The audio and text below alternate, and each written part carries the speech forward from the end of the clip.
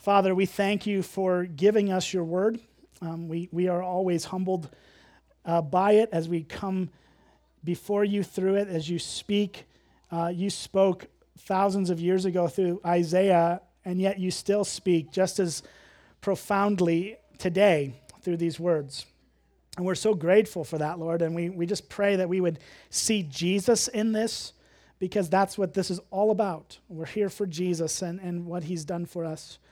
And so, God, I pray you would get me out of the way as we walk through this text, that it's all about Christ and what he's done for us, and we just pray humbly that would be true, and we ask it in Jesus' name. Amen. All right. Isaiah 1, verse 1, and here's what we're going to do. Isaiah is a really long book. It's 66 chapters. Aside from the Psalms, it's the longest book in the Bible. And so this is going to take a while for us to get through this book, okay? There's no getting around it. I think I've pretty much gotten it down to about a year in this book for us, so it's going to be a journey. There may, who knows, there may be some breaks in there as the Lord leads us, but at this point, we're planning on just powering through for about a year. And that actually, if you can do the math, 66 chapters, there's only 52 weeks in a year, so that means we're not covering just one chapter a week. And some weeks we're going to take several weeks to get through a chapter, like chapter 1. We're just going to go through it for a few weeks. And other chapters we're going to kind of lump together into sermons, because some of what Isaiah writes takes a long time for him to say what he's saying, and sometimes it spans multiple chapters. So at the end of the day, when it all breaks down, between taking longer in some chapters and smushing a lot of chapters together into one sermon, at the end of the day, it'll come out to about a year that we're in this book. So that's where we're going to be, and we'll start it out here in verse 1. And verse 1 is really helpful because it's the introduction to the book. It's very short. It's not a long introduction. It doesn't set up a lot of detail, but it does answer some very key questions. It answers the question of what, which is, what is this book? What are we embarking on? What are we going to be tackling as we go through this? It's also going to answer who, right? Who wrote it? Who's involved in it? What is this going through there? And then it'll answer the question of when, which is, when did this happen historically? And so we'll just kind of see each of those questions answered in the first verse. So if you want to follow along here, I'll read it for us. It says this: "The vision of Isaiah, the son of Amoz, which he saw concerning Judah and Jerusalem in the days of Uzziah, Jotham, Ahaz, and Hezekiah, kings of Judah." So, answering those questions, what is this? Well, it is the vision of Isaiah, which he saw concerning Judah and Jerusalem. So in other words, Isaiah is not coming up with the things that he's saying. He's seeing what God wants him to see and saying what God wants him to say. But it's interesting that he refers to this as a vision, singular. Whereas actually when we read the book, we're going to see this is a lot of different sermons and messages and things from the Lord, a lot of different ones. And so why is he lumping them all into one vision? Well, really foundationally, it's because this book is a collection, an edited collection of Isaiah's entire ministry as a prophet. So his whole ministry over the course of all the years that he did this work is edited and put together in this book. And so at some point towards the end of his life, he put all this together and he compiled it into a understandable way. So yes, it's a bunch of different things, and yet it's all one congruent thought and idea. So that's what this is. We also know who this or who's writing this. That's not hard, right? Isaiah, right? We get that part. Isaiah, the son of Amoz, is the author. He's the one that put all this together. He's the one who preached these words. Now, God's talking through most of the book, and Isaiah's just relaying what God has to say. But But we have to ask ourselves, who is Isaiah? Let's start there. Who is Isaiah? Well, we don't really know a lot about him biographically. What we do know, we pick up from the book. There's not a whole lot of details outside of Isaiah. We don't know who he was in terms of, we know his dad's name, but we don't know a lot of his family tree. We don't know a lot of that. And that's okay. I actually think that's the kind of the point. I think kind of the point of Isaiah is that it's not about Isaiah. It's not about him. This is not a book about Isaiah. It's a book about God and what God does and what God has to do for his people. And that clue actually is picked up in Isaiah's name. The name Isaiah means our God saves. That's what Isaiah means. It means God saves. Our God saves. And that is foundationally the message of the book. That's the message of Isaiah, that God saves sinners. We're going to see that throughout this whole thing. It's a wonderful thing. It's truly amazing that we can study this book and work through this book and know that it's not really about Isaiah. We don't learn hardly anything about him as a person. We find out that he's married and he has children as we get through the book, but that's about the extent of it. We don't even know, where he was born. We don't know exactly how he died. The history of the church tells us that he was sawn in half, which is a great way to end pastoral ministry. So my retirement, you guys can do that, I guess. Please don't. But so we don't really know how Isaiah was, where he was born or where or when he died. But that's the point. The amazing thing about Isaiah is that this is all about God saving sinners. And he's just going to use this guy, this frail man named Isaiah, to get that message across. It's also a really kind of a depressing book because in some sense, the message is amazing if we have ears to hear and hearts to receive.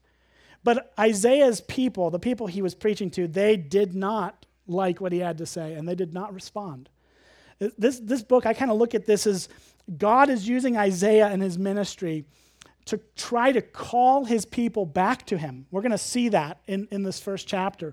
The whole point is that he's calling these rebellious sinners back to him, to come to him in repentance, to believe in his salvation, to trust in him. And it's sad because they did not, as a whole.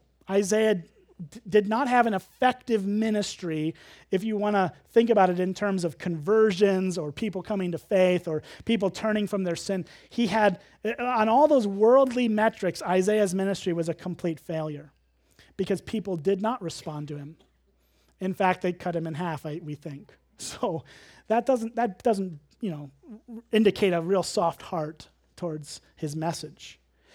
So Isaiah is, in some ways, it's a sad reminder of the hardness of the human heart, but it doesn't have to be. By the grace of God, we can have softened hearts and open ears and open eyes to his grace to us, which is amazingly everywhere in this book. His grace is everywhere, if we're looking for it and if we're seeing it. So this book foundationally is God announcing to us through Isaiah that he and he alone saves sinners. And that's a truth that we really, it's better than we give it credit for.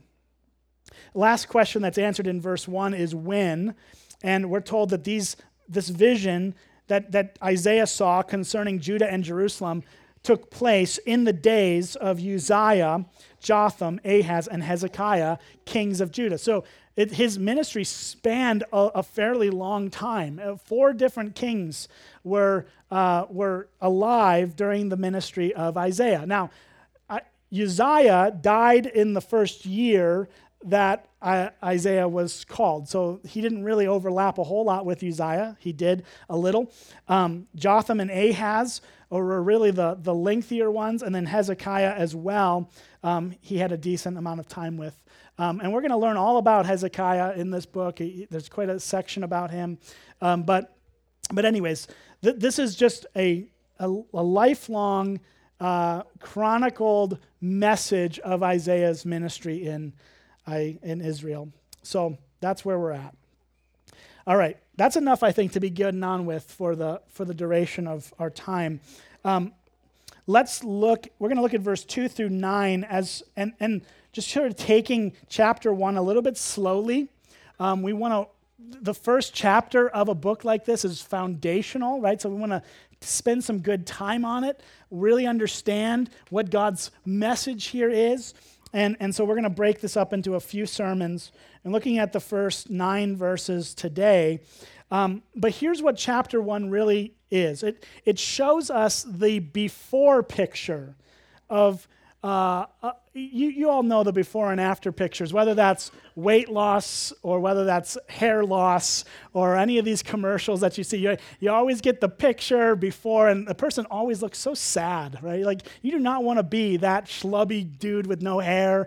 You don't want to be that guy, so take our medicine and you'll be this guy. Same guy, but he's happy now and he's got hair and whatever. But that before picture is never a pretty picture.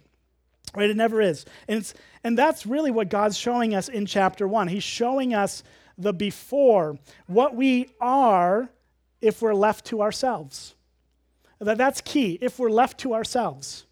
This is not us in Christ, but this is us outside of him, left to ourselves. Later on in the book, we're going to see kind of this pieced together after picture of what God promises to do for everyone that he saves. And so it's going to get a little bit more optimistic as time goes on. The first part of the book is not going to be real optimistic. I'll just tell you that. But it's honest. And I've always said here that it's honesty that we love and that God is so honest with us. And that's really going to be demonstrated in Isaiah. Later on, we'll see more of this kind of after picture. And then ultimately, the book does end with this incredible picture of what God will create in the new heavens and the new earth with new us, our us's, I guess, I don't know how to say that, where God will actually accomplish what he set out to do. So the book is very optimistic in that sense. As you go through the trajectory, it starts off real depressing in some sense and gets a little bit better, and then it culminates in a really positive vision of what God is doing ultimately through Jesus. But it's going to take us a while to get there. So I'm going to try to give you glimpses of that all the way around. I don't want to leave us on a Sunday morning just like you feeling like a worm, because Jesus died for your sins and he loves you and he has a plan for you in Christ. And what's amazing is that even in the really sad parts of Isaiah, there's always a glimpse of that grace that we're going to see. It's like it's just kind of peppered throughout this whole book. And we're going to see that even in this section. So Isaiah 1 opens up the way for us to see God's glorification, but that happens through our deconstructing our self-glorification. We have to knock ourselves down a few pegs if we're going to lift God up as to where he belongs. So that's where we're going to go, all right? Let's look at verse 2. 2 through 4 is kind of the first section. There are really 3 kind of categories here that we're going to look at as we work through this. And let's just start in verse 2. Here's what it says. Hear, O heavens, and give ear, O earth, for the Lord has spoken. So Isaiah begins with this message. Listen up. God's talking. He's going to say something to you, and you need to hear it. Hear, O heavens, give ear, O earth, the Lord has spoken. And then from there, he's going to quote God. The rest of what we're going to see, this is all God's voice, God's word, what God is telling Isaiah to relay to his people. And here it goes. It starts this way. Children I have reared and brought up, but they have rebelled against me. This is not a happy start to a book, right? Children, God says, that I have reared, that I have raised, that I have cared for, that I have brought together, they've rebelled against me. God here is calling a family meeting. Did you ever have family meetings when you were growing up? When we did, it was never good. My dad never brought us together for a family meeting and told us we were going to Disney World or something. It never happened. It was always a rebuke.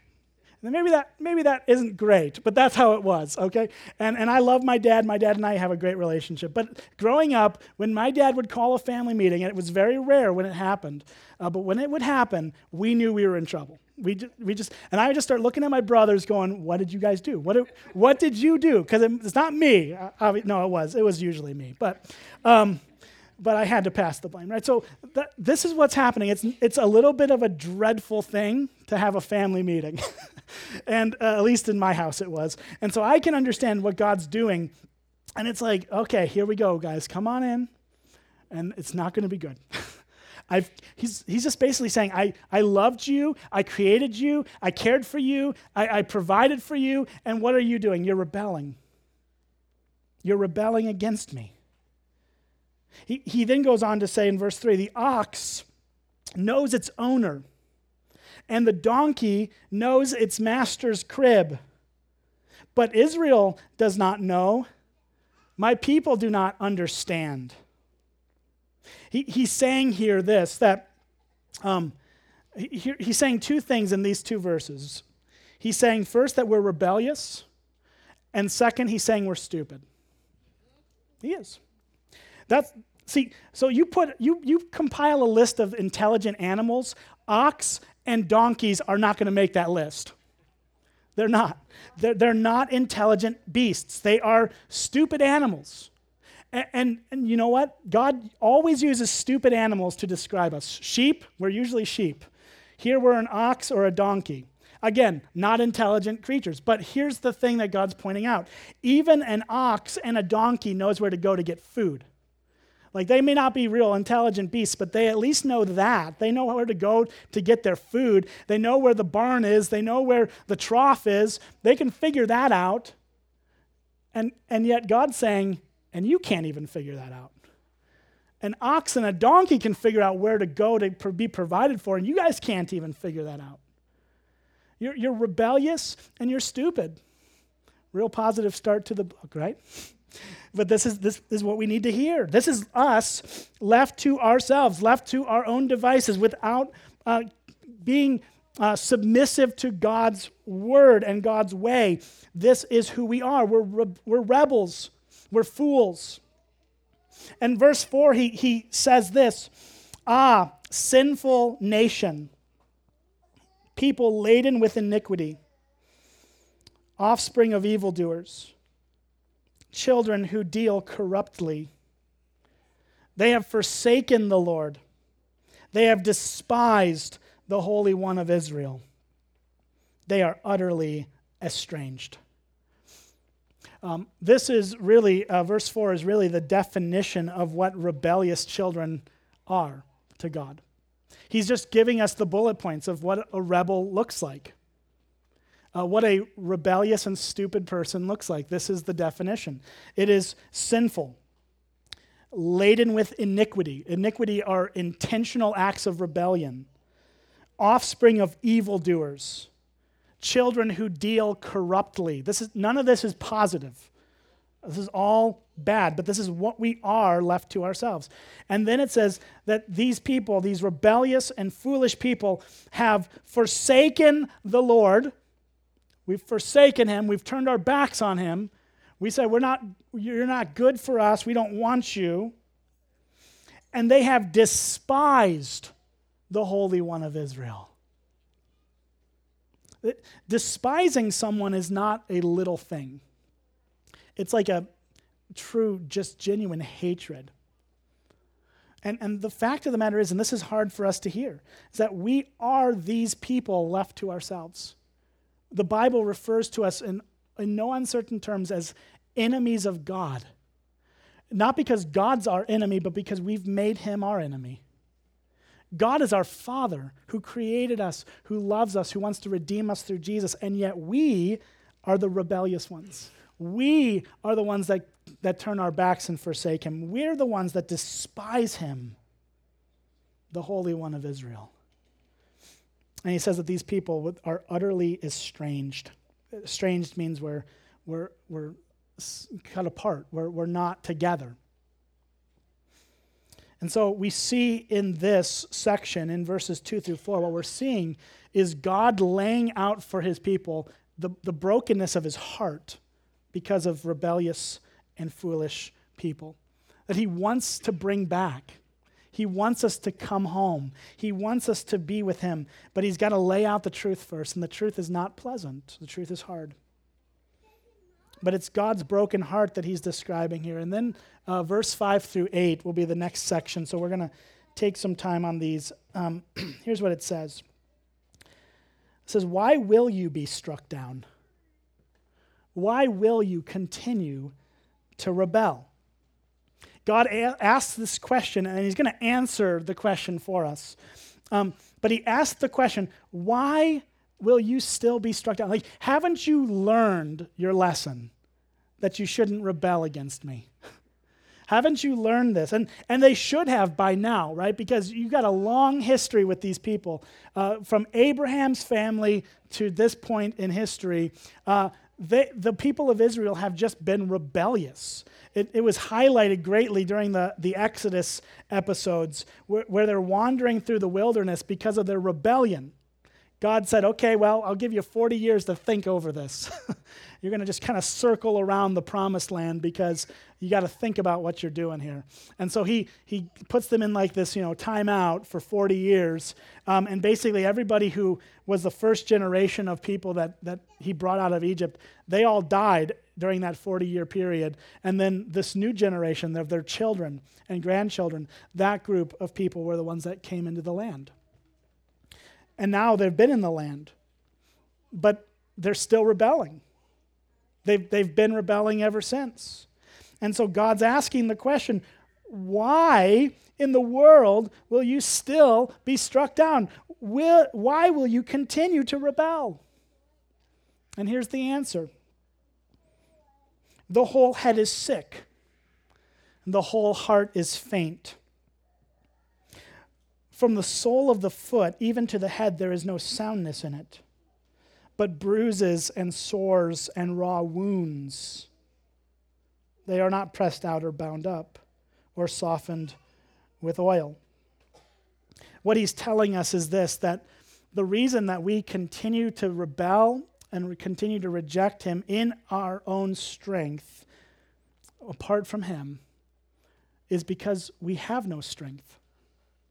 We have nothing to lift ourselves up with. The reason we continue to rebel, the reason that we are struck down is because our head is sick, our heart is faint, and from the bottom of our foot to the top of our head, we have no strength in ourselves. There's no soundness, is what he says. Soundness, being sound means it's secure, it's strong, it's not going to go anywhere. And here you have these people who are being struck down. They're being rebellious. And the reason for that is because they're sinners. From the bottom of their foot to the top of their head, we're sinners. All we have are bruises and sores and raw wounds. We have nothing to offer God that is impressive. We have nothing in our own ability to do for ourselves or to save ourselves. We have broken minds. We have broken hearts. We have no strength. So God is saying, there's a problem here. Your rebellion is never going to be fixed because of or by your own power. It's not going to happen. He goes on in verse 7. He says, your country lies desolate. Your cities are burned with fire. In your very presence, foreigners devour your land. It is desolate as overthrown by foreigners. And the daughter of Zion is left like a booth in a vineyard, like a lodge in a cucumber field, like a besieged city.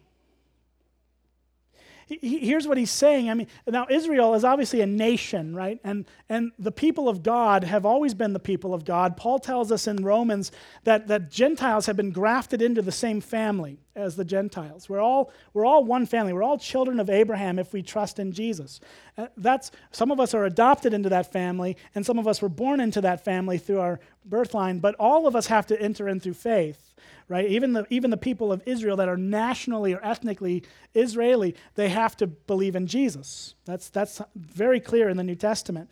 And so here they're dealing with this actual tangible destruction of their nation, where God is sending other countries like the Assyrians or the Babylonians in these surrounding nations into Israel to ransack it, to destroy it, to ruin it. And he's doing that for their good, because at the end of the day, he's going to draw them back to him through those things. But what he's saying here is that you don't have the ability to save yourself. You have this broken mind, this broken heart, you're helpless, and yet you're also like this city that's being ransacked. You're like this helpless city that can do nothing but watch as your city burns to the ground. You're just helplessly standing there watching this train wreck. And then he uses this analogy of this booth in a vineyard, a lodge in a cucumber field, like a besieged city. And he's saying that the daughter of Zion, that's another way of saying my people, are left, and they're like this booth in a vineyard. So what is that analogy? What's he saying there? Well, he's saying that they've just been left like an abandoned shack. This hollowed out former thing that's no longer good for anything.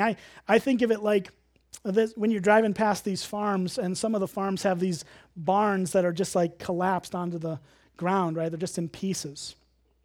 That barn's not good for much anymore, is it? You can't store anything in a barn that's been collapsed on the ground. And that's what God is saying to his people. He's saying, you guys are like a worthless barn that's been burned down or has collapsed under the weight of snow or has been pillaged by enemies. And he's saying, you guys are just as desolate as that.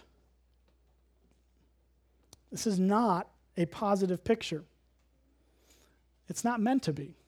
It's not meant to give us the warm fuzzies about ourselves. It's meant to show us what we're really like apart from Jesus. And we could stop there, and you guys could all leave just feeling really terrible. Or we could read verse 9 and see where it goes, because I think that's probably helpful. Even in the midst of this, there is hope. That's what's amazing, is that even throughout, just kind of peppered throughout this book are these little glimpses of hope. That, yeah, God is giving us a hard lesson here. He's telling us things that we don't want to hear. No one wants to hear this. I don't want to hear that I'm weak and pathetic. I don't want to hear that I'm a fool and that I'm rebellious, but I am apart from Jesus. And so we don't want to hear it, but we need to hear it. And yet we also need to hear the hope of the gospel. And it's in verse 9. And it might sound strange, but it's there. It is there. Listen to this. If the Lord of hosts had not left us a few survivors, we should have been like Sodom and become like Gomorrah. All right, now that verse may not sound positive, but it is. Because listen to what it says. If the Lord of hosts had not left us a few survivors. So what's the implication here? He did. God has preserved people. He has protected people. He has kept people alive and well. He says if he hadn't done that, we should have been like Sodom and become like Gomorrah. Do you know that story? Most of you probably are familiar with it, at least to some degree. Genesis recounts this story of these twin cities, Sodom and Gomorrah, and they were destroyed by God because of the rampant sin that was in those cities. But even in that story, there is redemption because God spares some of the people. And if you remember that story, this cousin, I think it was a cousin or nephew, of Abraham, this guy named Lot, I think it was his nephew. He goes, he's with Abraham, and they've got too many animals. They can't, share the same pasture. And so Abraham says to Lot, okay, you choose where you want to go, and I'll go in the other direction. We'll just split up here because we can't sustain this with this many animals. And so Lot decides, I'm going to go to Sodom and Gomorrah. He goes to the city, and Abraham goes to the country. And I think there's a parable there for us. Okay, so live rural, not in cities. No, just kidding. But I grew up in the city, and that's why I'm up here now, because I read Sodom and Gomorrah. No, but it's so Lot's there, and Lot, he's not a perfect guy by any means, but he seems to have some faith in the Lord, and God comes to him mostly because of Abraham. To preserve Abraham's family, he goes to Lot and he warns him, you guys got to get out of the city because I'm going to destroy it. It's too rampantly evil. And Lot just basically says to the Lord, well, would you spare it if there were 100, I'm paraphrasing, if there were like 100 righteous people in the city who loved you, would you spare the city? And God said, of course. I'd spare the whole city for that 100 people. And then Lot goes, well, what if there's only 50? Would you save it for 50? And God said, yeah, I'd save the whole city. I would keep this whole city alive if there were 50 righteous people. And then Lot goes, well, what about 20? And he's just kind of counting down. And God says, yeah, I'll do it for 20. And he says, well, what about 10? And he says, yeah, even if there were 10 righteous people in this city, I'll spare it. And God can't even find 10 people. There was Lot and his wife and their daughters. That was it. And so the city was destroyed. Now what? But those people were spared. Now Lot's wife turned around and turned to a pillar of salt, and we all know that interesting story. But so she had some trouble leaving the city, and yet the rest of them got out, and God spared them. This is what Isaiah is talking about. He's saying that God spared those people. He's sparing some of us. Here's what we need to hear from this. We need to hear that the church of Jesus Christ survives because God saves sinners. He spares people from judgment. He sees what we would become left to ourselves. He absolutely knows. And yet in mercy, he stretches out his hand and he says, I will save you. I will not let you go. I will rescue you. This is what, the church is not a perfect thing. None of us are perfect in this room. This church is not a perfect church, not even close. And you will never find a church that's a perfect church. It was Charles Spurgeon, who lived back in the 19th century, pastored a megachurch, really the first megachurch in London. And he pastored that church, and he said at one point that there is no perfect church. And if you were to find one, the moment you walked in the door, it would stop being perfect. That's true. He's talking about himself, and he's talking about all of us.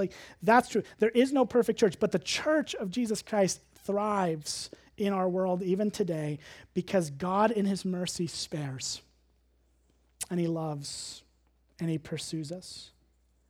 This is also why, though we have such a capacity for evil as sinful people, every one of us, at least the majority of people, do not just explode with evil all the time. Right? There are good acts of kind things done by people who don't love Jesus. There are bad things that people do as well, of course. But the reason why this whole world is not exploding with actual evil power is because God, in his preserving grace, keeps us from having to relive the story of Sodom and Gomorrah. See, we can read that story and we can go, oh man, they're just so bad. But we are what they were. We are. We deserve what they got. That's what God says here. And the only reason that we're still here is that in his overruling mercy, he saves us from ourselves. He saves us from ourselves. And actually, this passage is quoted in the book of Romans, chapter 9, and Paul uses this verse, this particular verse, verse 9, in Romans chapter 9, And in the context of that chapter, Paul's trying to answer the question of why did so much of Israel reject Jesus? Obviously, we know not everyone in Israel in the first century rejected Jesus. The church was built upon people who came to faith in Christ out of the Jewish people. But as a whole, generally speaking, the nation of Israel rejected Christ.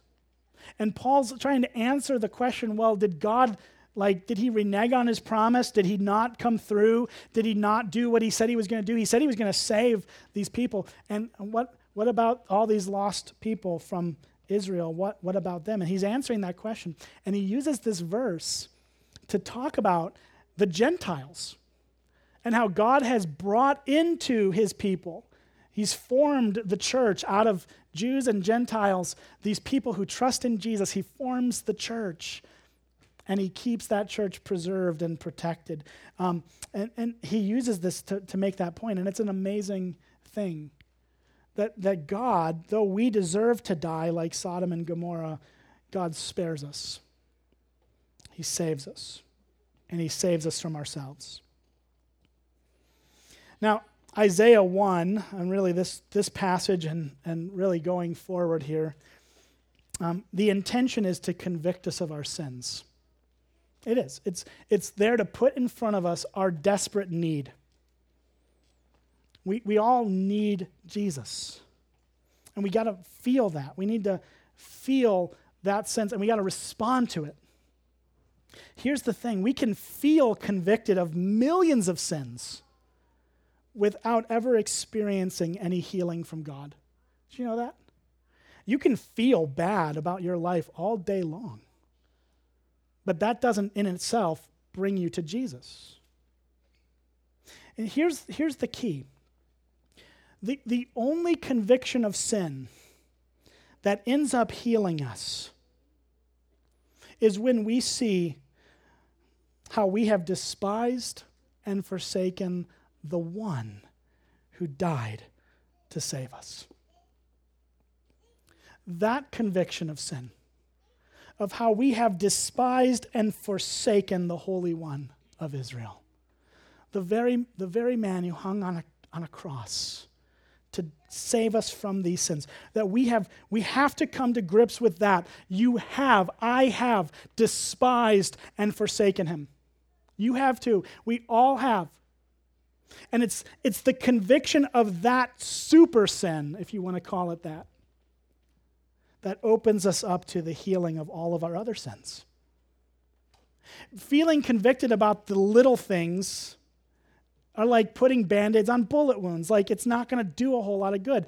But if we come to grips with what we've done to God, and all sin flows from that rebellion. It flows from that rejection. It flows from our despising of him. That's where everything else flows from. So if we come to grips with that, if we deal with that, if we come to terms with the fact that we've rejected the Holy One of Israel, and we repent of that, and we face that, and we bring that to Jesus and acknowledge our failure to love him as we ought, that's what opens the door to everything else. And so we need to be confronted with that. And just let me say this. One of the reasons why here at Springbrook we are a weekly communion church is because we want to give you a weekly opportunity to be confronted by this. And there are some weeks where we do communion together, which we're going to do today. And then there's weeks where we do it individually, as we have at the stations and the tables. But we are a weekly communion church because we need to be confronted every Sunday with our need for him.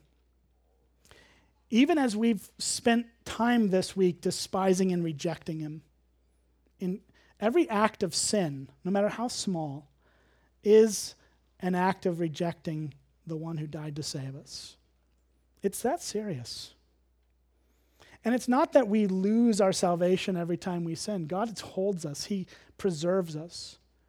But our tangible walk with him, our tangible relationship with him is harmed and damaged and broken through our acts of rebellion. So we need to be reminded week after week of this. We need to be reminded ultimately that it's not our good works.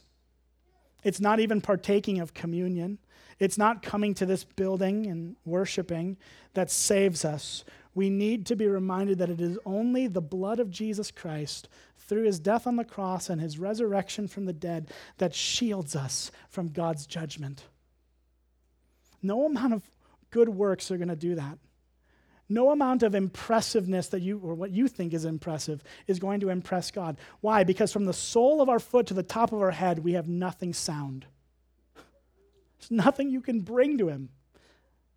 We have to be reminded of this reality.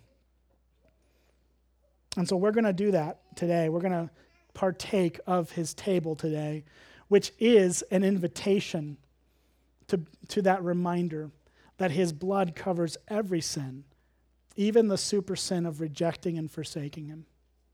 His blood covers us, and the table is one of those tangible, in our hands, on our taste buds, reminder that Jesus died to save us from our sins. And so I'm going to pray for us, and I'm going to invite the worship team to come up and prepare to lead us. What we're going to do, and I'm also going to invite our servers, if y'all are in here, to come up just to the front here. As I pray, you can come up, and we'll partake of the Lord's table together. So let me pray for us. Father God, we thank you that even in these hard passages, even in these texts that are difficult, painful, hard to hear, that you, God, would meet us in our need, that you would meet us at your table, that you would remind us of your grace, that you would help us in this. And we pray it in Jesus' name. Amen.